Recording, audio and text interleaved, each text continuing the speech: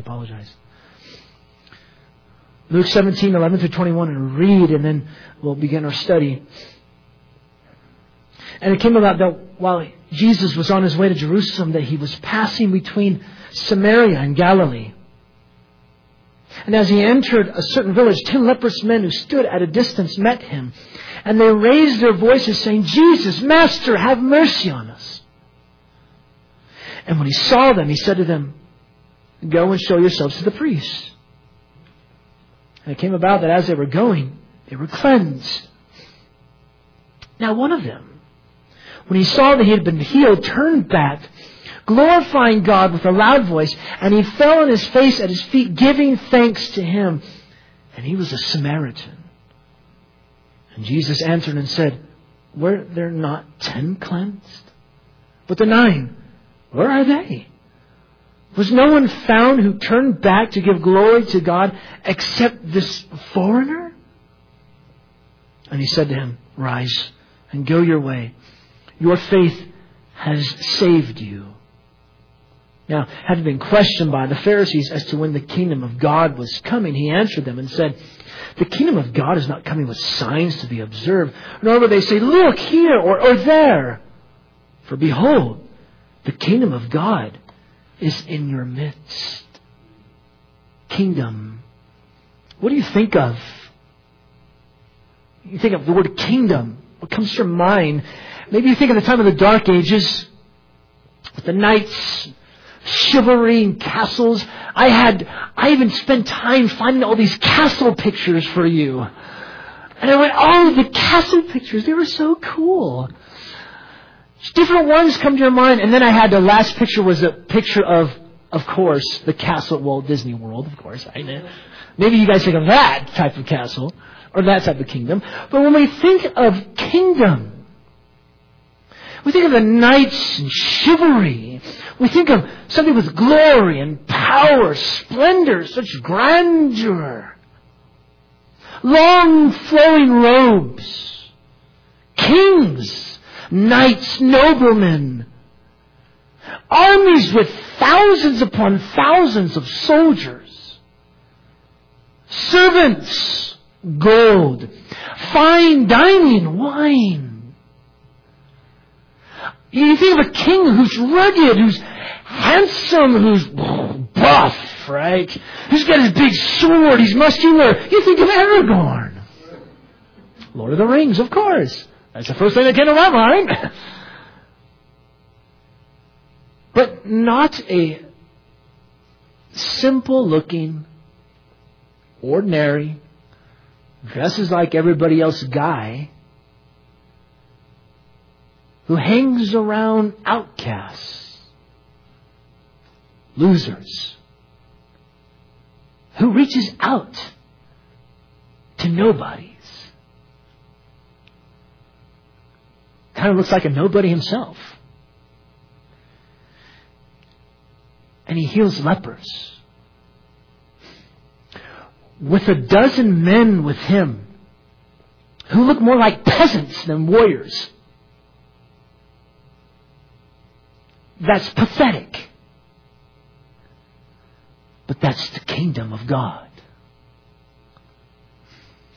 Jesus says, come follow me, and you'll find forgiveness of your sins. Follow me. I'm the guy who's simple looking, ordinary, dresses like everybody else, but I'm the Son of Man. I am the Lord. I am the Messiah. I'm God's servant. Follow me, you'll find forgiveness of your sins. And what we'll see in our text this morning is this: become a citizen of God's kingdom. Become a citizen of God's kingdom. Unfortunately, this is the only slide you get, people. Sorry. This is all you get. That's all I had time to do. In our text this morning, you see many of Luke's themes in these historical events. Jesus' journey to Jerusalem. He has mercy on outcasts. He follows the law for lepers. His healing brings praise and thanks to God. God extends His grace to all people, not just to Jews.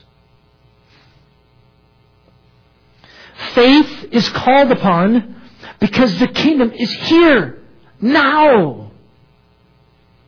Jesus acts in mercy and calls people to trust Him. And the ones that end up coming to trust Him, they're not the religious leaders. They're not the up and up of society. They're not the really cool people. It's the outcasts. The ones we would least expect. The losers. Or like this Samaritan leper. There's one strike against these lepers. They're lepers. There's two strikes against this one leper, though. Not only was he a leper, he was a Samaritan. Lepers were despised and shunned by Jewish society, but even more were Samaritans. Jesus actively gave mercy to these who cried for mercy, and those who truly trust Jesus will find true salvation. You become a part of the kingdom, a citizen. See, it's those who truly put little faith in Jesus who will receive the King and His kingdom, even if she or he is a foreigner or an outcast. This is a big deal. Because these two verses in 20 and 21, which we'll look at soon, the Pharisees were asking Jesus about the kingdom, but they didn't get it. These least expected, they're the ones who would get it. I mean, who would have thought that a hated foreigner would give praise and display gratitude for God's mercy to Jesus? Who would have thought? But these Jewish leaders, I mean, you would think that they would do it. They had no gratitude. They were blind. They doubted, rejected Jesus. We will see how these 9 lepers experienced a short-term benefit for being exposed to Jesus. But this one leper, he experienced the long-term value of responding to Jesus in true, genuine, saving faith. He was different. See, there's a difference between wonder-working faith and salvific faith. That's what we'll see. As well as no faith with the Pharisees. The 9 lepers had the former, the wonder-working faith. That one leper, he had salvific faith. As one writer puts it, a responsive faith to God's grace leads to salvation. So, become a citizen of God's kingdom. How do you do that? So here, all you members, you're used to taking notes and having me up there. The visitors are kind of like, well, we're not used to that, maybe. All you members, now you really gotta listen. Or just sleep. Become a citizen of God's kingdom. How? How do you do that? Through saving faith in Jesus. There's 2 points. Point number 1, true faith is the means. Second, Jesus is the focus. True faith is the means to salvation. True faith is the means. Second, Jesus is the focus. How do you become a citizen of God's kingdom? Through saving faith in Jesus. True faith is the means, verses 11 through 19. True faith is the means. Notice how it begins. It became about while he was on his way to Jerusalem, passing between Samaria and Galilee. Well, that's odd. How do you do that? If you go to Jerusalem, you go this way. How do you go through Samaria and Galilee? You're going the opposite direction. That's because Jesus' journey to Jerusalem was not a straight line.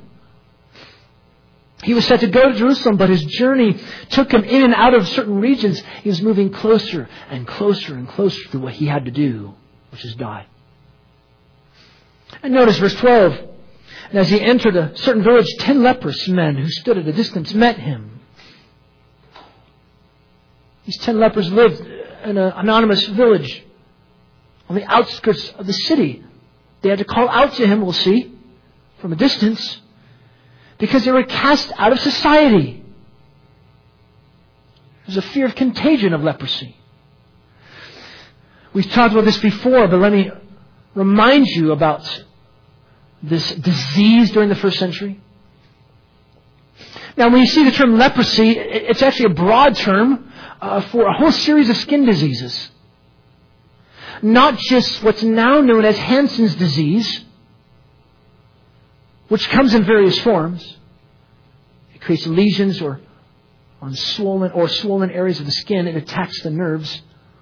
But the term leprosy here in our text, it could refer to a number of different things like psoriasis, lupus, ringworm, phthis. Whatever it wasn't good. But Hansen's disease, let's focus in on Hansen's disease. What is this?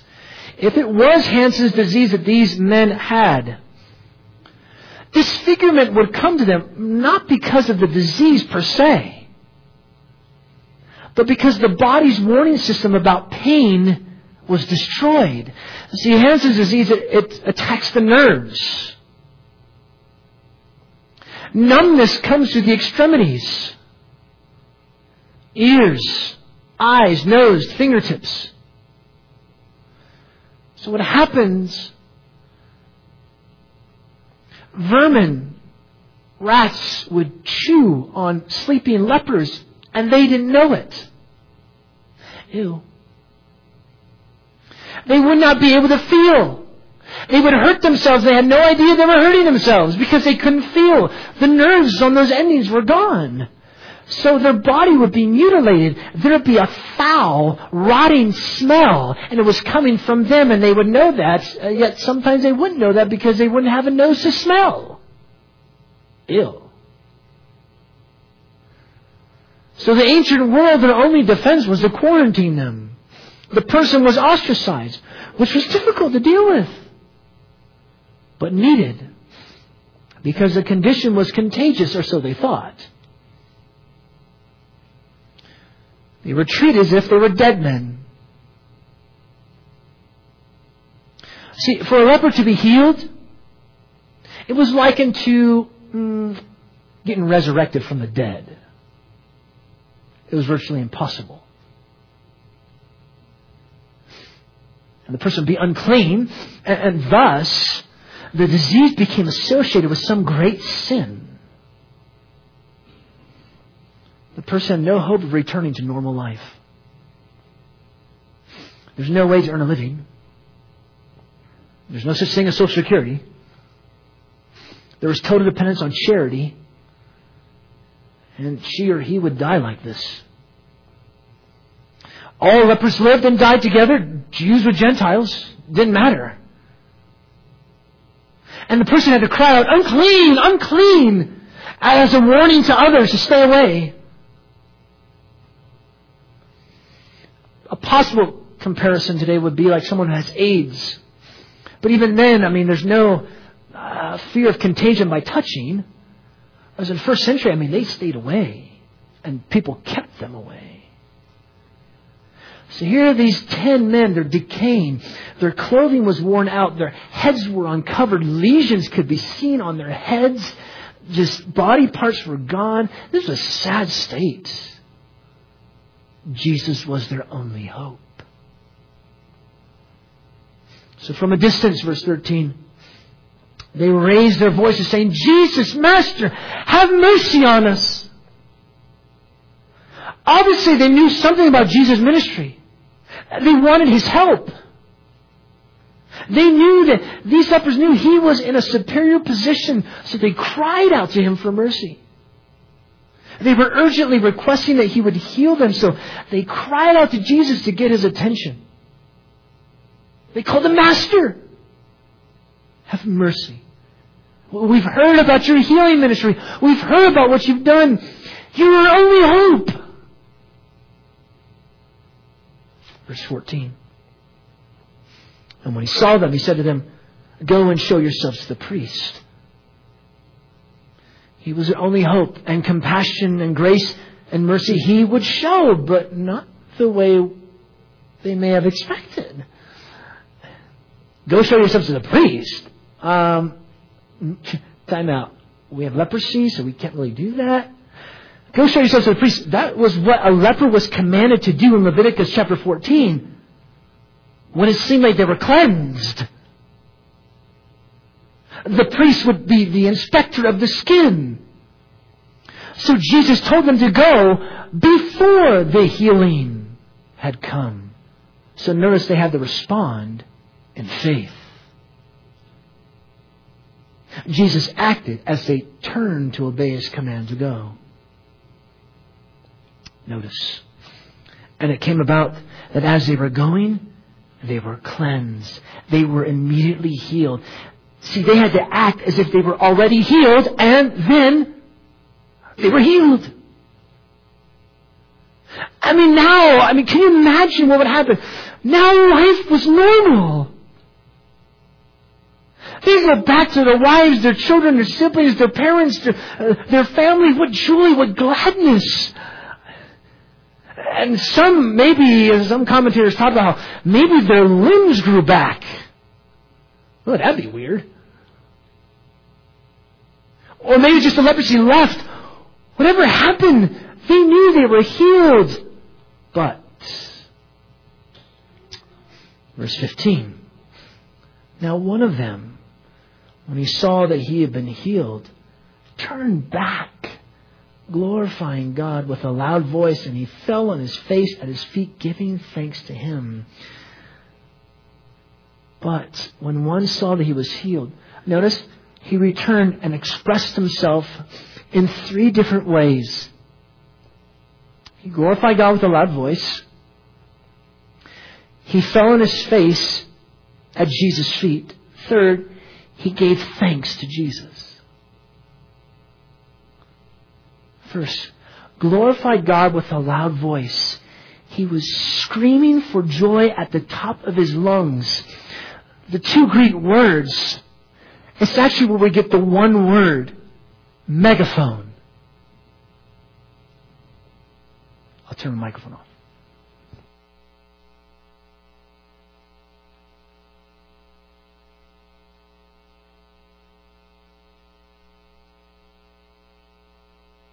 What you normally do at football games, right?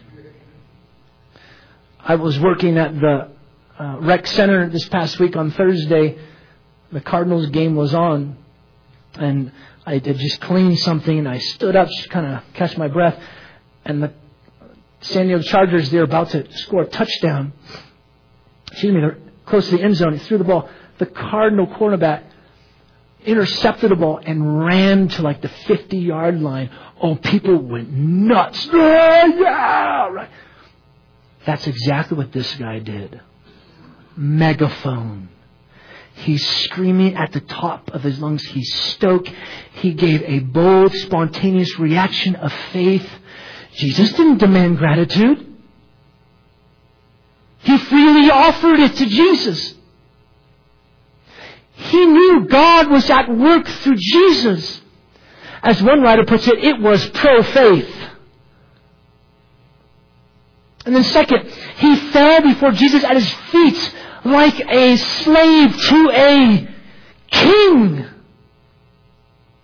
Thank you, thank you, thank you, thank you. He's screaming at the top of his voice. He falls at Jesus' feet. He's saying, thank you, thank you, thank you. He acted in humility, prostrated himself, thanking Jesus. Obviously, this man knew Jesus was more than just a mere man. And based upon what Jesus would say to him later, this man was displaying true saving faith. How do you enter the kingdom? Through saving faith. Faith is the only means. This is God's Messiah. Oh, but wait. There's one more thing. And he was a Samaritan.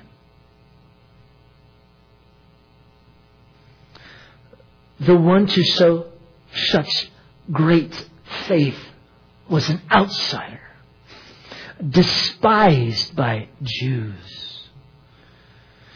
Being distant from the covenants of promise as far as the Jews were concerned, he was the only one to show great thanks for his healing.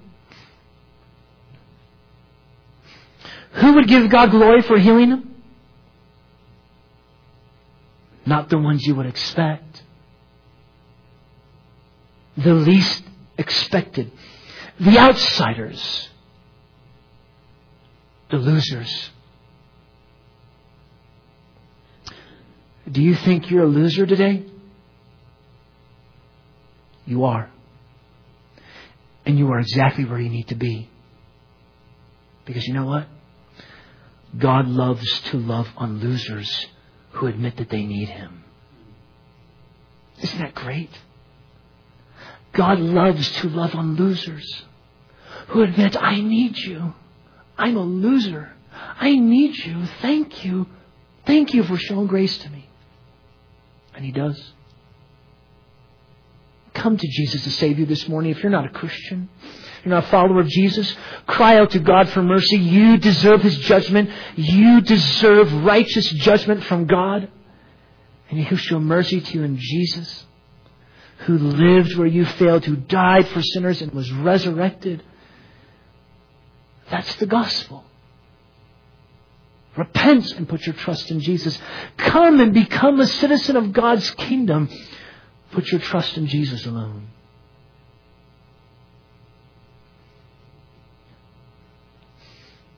Verse 17. And Jesus answered and said, were there not 10 cleansed? But the 9, where are they? Was no one found who turned back to give glory to God except this foreigner? Jesus' response, 3 questions. Rhetorical questions, maybe. But definitely reflective type questions. Were there not 10 cleansed? I reached out to all 10. All experienced God's grace. God showed them all mercy. So Jesus expected all 10 to return to give thanks to God. But, and He says, the 9, where are they? Shouldn't all of you be here? Why aren't all praising God and giving thanks? Where is the recognition of Jesus? One writer says this is a stinging observation from Jesus. These 9, they missed it big time. Was no one found, turned back to give glory to God, except this foreigner? Only this outcast responded with gratitude? Only this outcast understands who I am? You know, it's interesting. In the Greek translation of the Old Testament, this term that Jesus uses, foreigner, it's used in the Greek translation of the Old Testament to denote someone who's a pagan, who's a heathen. As a matter of fact, in the first century, this same Greek word that Jesus uses, foreigner, it was posted on the different places in the temple that would prohibit Gentiles, pagans, heathens. You can only go this far. You can go no farther. That's the word that Jesus used. This guy is the only one who gives me thanks. This guy's the only one who gives glory to God.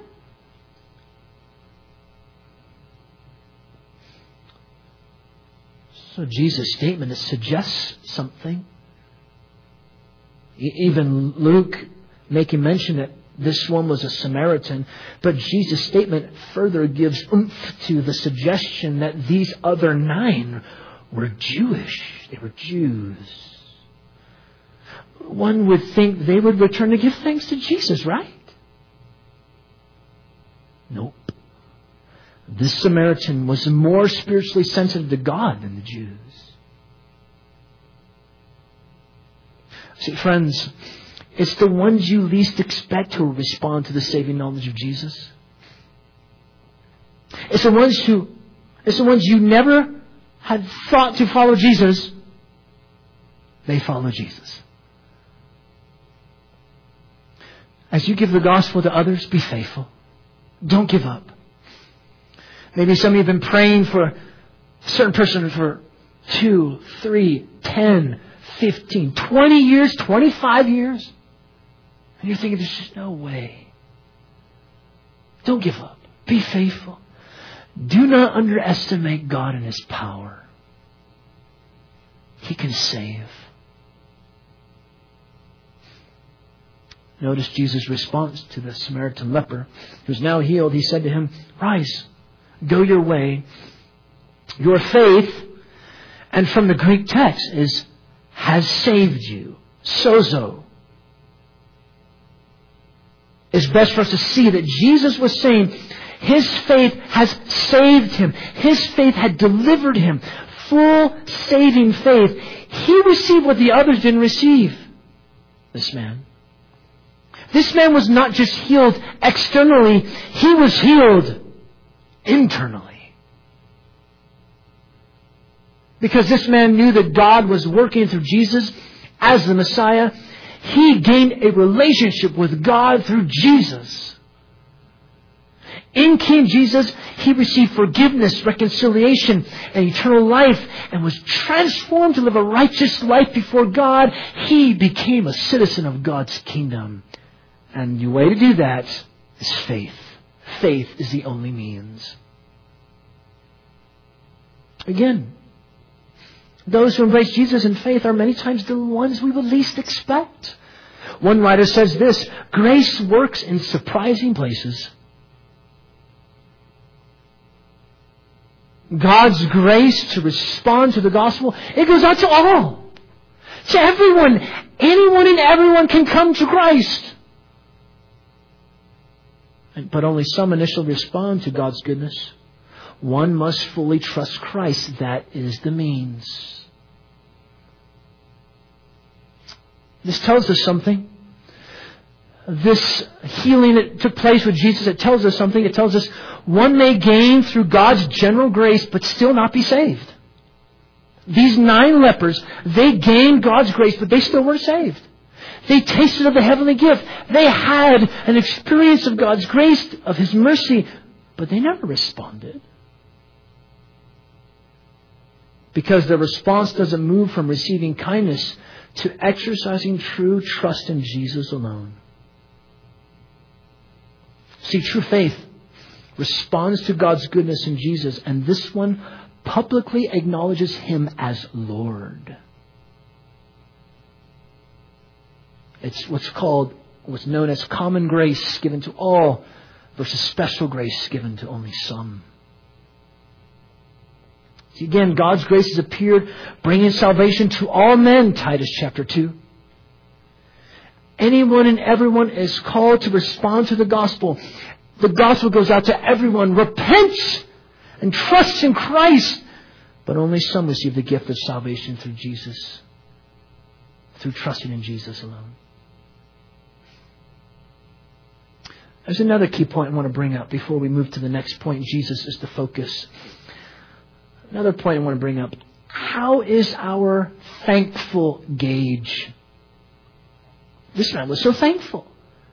Runs to Jesus and plops himself in front of Him like a slave and says, thank you, thank you, thank you, thank you.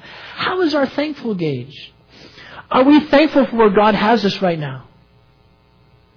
Where God has you in your job, in your ministry, your family, relationships? Or are we bitter and angry? We lust over other things because we do not have thankful hearts. Learn from the leper. Be thankful. Be grateful. It's so important for us as Christians to be a people who give thanks, no matter our circumstances. It's vitally important that our community sees and knows us to be a people who give thanks. They say, wow, those people, they're so thankful. They're thankful to God for this and for that, even though they're struggling with this and they're dealing with that and they're having a hard time with this and they're really just going through some crises over here. They're thankful. It's important for them to see us. Pray that we have grateful, thankful hearts, an attitude of thanks. So first point, faith is the only means. Again, become a citizen of God's kingdom. How? By saving faith through Jesus alone. First, faith is the only means. Second point, Jesus is the focus. Verses 20 through 21. Jesus is the focus. 20 through 21. He was questioned by the Pharisees when the kingdom was coming. Why is this right after the healing of the 10 lepers? That's kind of weird. It's because these Pharisees can't miss what just happened in front of their eyes, in front of their faces. Jesus healed a group of lepers. Guess what? The kingdom's here. Remember, for someone to be healed of leprosy was like what? Being resurrected from the dead. It was virtually impossible. Jesus just did it with His words. He didn't even say, be healed. He just said, go show yourselves to the priest. And they're healed. The kingdom is here. What do we mean by God's kingdom, though? What is meant when we say God's kingdom? One writer puts it like this. Kingdom is God's people in God's place under God's rule. A way to put it is kingdom. God's people in God's place under God's rule. See, it began in the garden. But it was lost at the fall. But God gave hope and the promise of the coming one. There in Genesis chapter 3. And then more promises came to Abraham, then to Moses, and then to David. David, the kingdom is tied to the Davidic throne and to the land of Israel. But it's not simply the land of Israel, but also about forgiveness and grace and mercy, reconciliation, righteousness. Relationship with God is restored from what was lost at the fall in Genesis chapter 3. See, there's spiritual and physical aspects to the kingdom. And what was the tie of bringing near the kingdom of God? Jesus. He's the focus. He's the central aspect. The good news of Jesus, when Jesus came, He brought one portion of the kingdom to fulfillment. The other portion would come later. So notice, verse 20 again. Having been questioned by the Pharisees as to when the kingdom of God was coming, He answered them and said, the kingdom of God is not coming with signs to be observed. Notice verse 21. Nor will they say, look here or there. The Pharisees were expecting certain signs to take place that would tell them that the kingdom was here. But Jesus had just healed these lepers, so they were blind to God's word. They didn't see God's working through Jesus. The healing was a sign of the eschaton, of the last things. The kingdom is here. Jesus says, you don't hunt for the kingdom. Look here. Or look there. It's linked to the person and work of Jesus. Notice the next part of verse 21. They will not say, look here or there. For behold, the kingdom of God is in your midst. You see in Jesus the arrival of God's kingdom. The kingdom doesn't come with certain eschatological signs to be observed. The sun turns black. The moon turns to blood. The stars fall. Kablam! There's lightning and thunder and something powerfully spectacular. Aragorn comes running out like with a sword. Right? No, it's not like that. But I saw it on Lord of the Rings. That's not how it goes. Because you have this ministry of Jesus. Jesus is, with his sword. Yeah. Oh, it's humble, quiet, reserved. He heals, he does miracles, and he tells people, don't tell anybody. What? But that doesn't match the glorious arrival picture of God's kingdom. There's supposed to be power. There's supposed to be glory. Armies. Aragorn. There's supposed to be those types of things. No. Jesus says the kingdom is in your midst. He says, you want a sign? It's me. Not me, Jim. Jesus says it's me. I'm the sign. They're going, where? Right here. It's me. Which, by the way, is a better translation. Some of you might have the translation in your presence, or even the kingdom of God is before you. I think NIV might have within you, which is terrible. Because Jesus is speaking to the Pharisees, and He says to the Pharisees, the kingdom is within you. Within the Pharisees? Are you crazy? They hated Jesus, they rejected Jesus, and He says, the kingdom's in you. Yeah, that makes a lot of sense. A better translation is in your presence, or in your midst, or before you. I'm right here. It's me, Jesus says.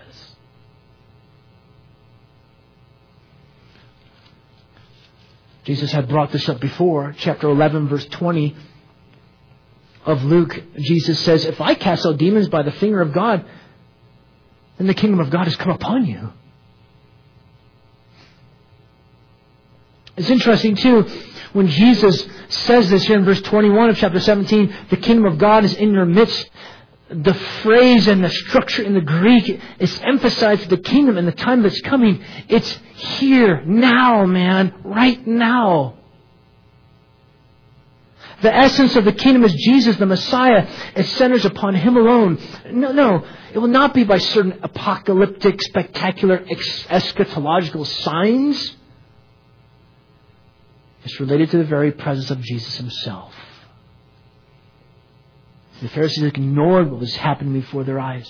They were missing how God was working through Jesus. Jesus says, you want to see the kingdom? Look to me. And what I offer? What does Jesus offer? Forgiveness, mercy, compassion, grace.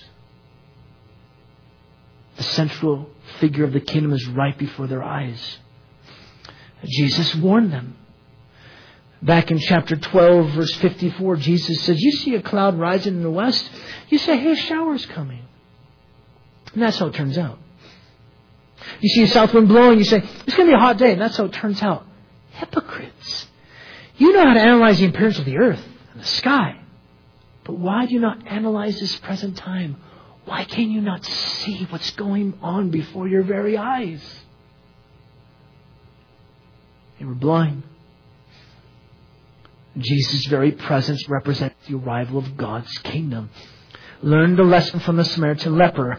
As one writer puts it, quote, the way to God's kingdom is Jesus. He represents His presence and power. But mind you, to recognize Jesus as God's Messiah, it took inner revelation, insight from God Himself. And then one will certainly respond to Jesus in repentant faith. In chapter 10, verse 21 of Luke, Jesus said, it says Jesus rejoiced greatly in the Spirit. He said, I praise you, Father, Lord of heaven and earth, that you hid these things from the wise and intelligent, from the up and up in society, from the big, awesome people, and you revealed it to babes. Yes, Father, for thus it was well-pleasing in your sight. I'll put it a different way. It takes an act of God for you to see God.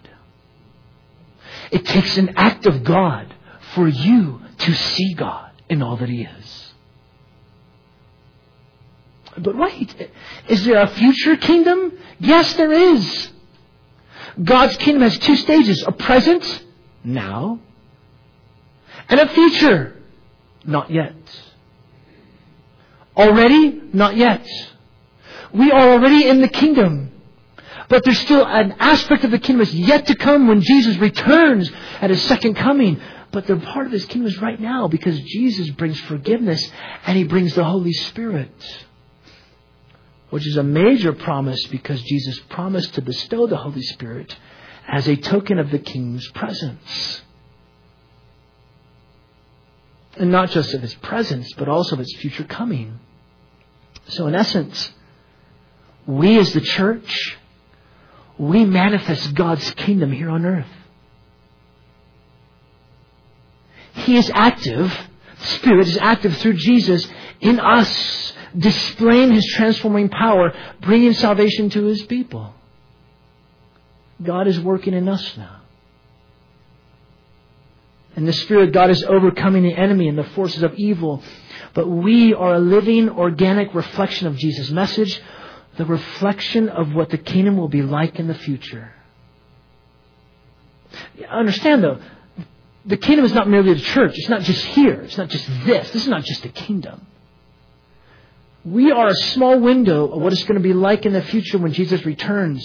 A small portion of what it's going to be like in all this glory, where there will be glory, there will be power, there will be a great king. Not Aragorn, but Jesus. Oh, I think He's greater than Aragorn. The kingdom will come in all its fullness. But yet, until then, what's the kingdom like?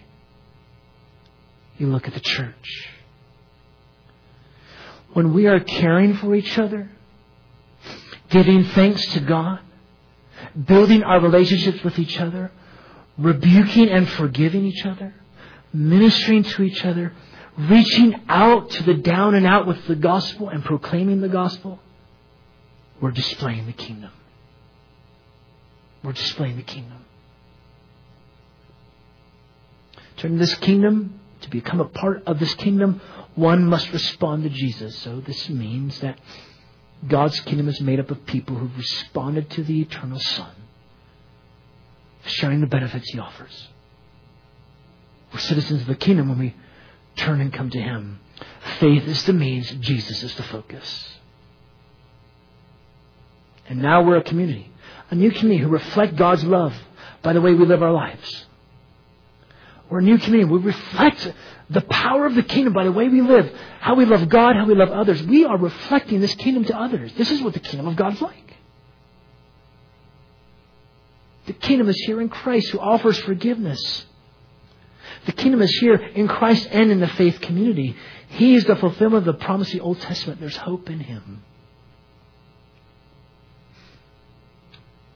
Outcasts become citizens of God's kingdom. There's nothing glamorous about it per se. It's only in Jesus you find true salvation.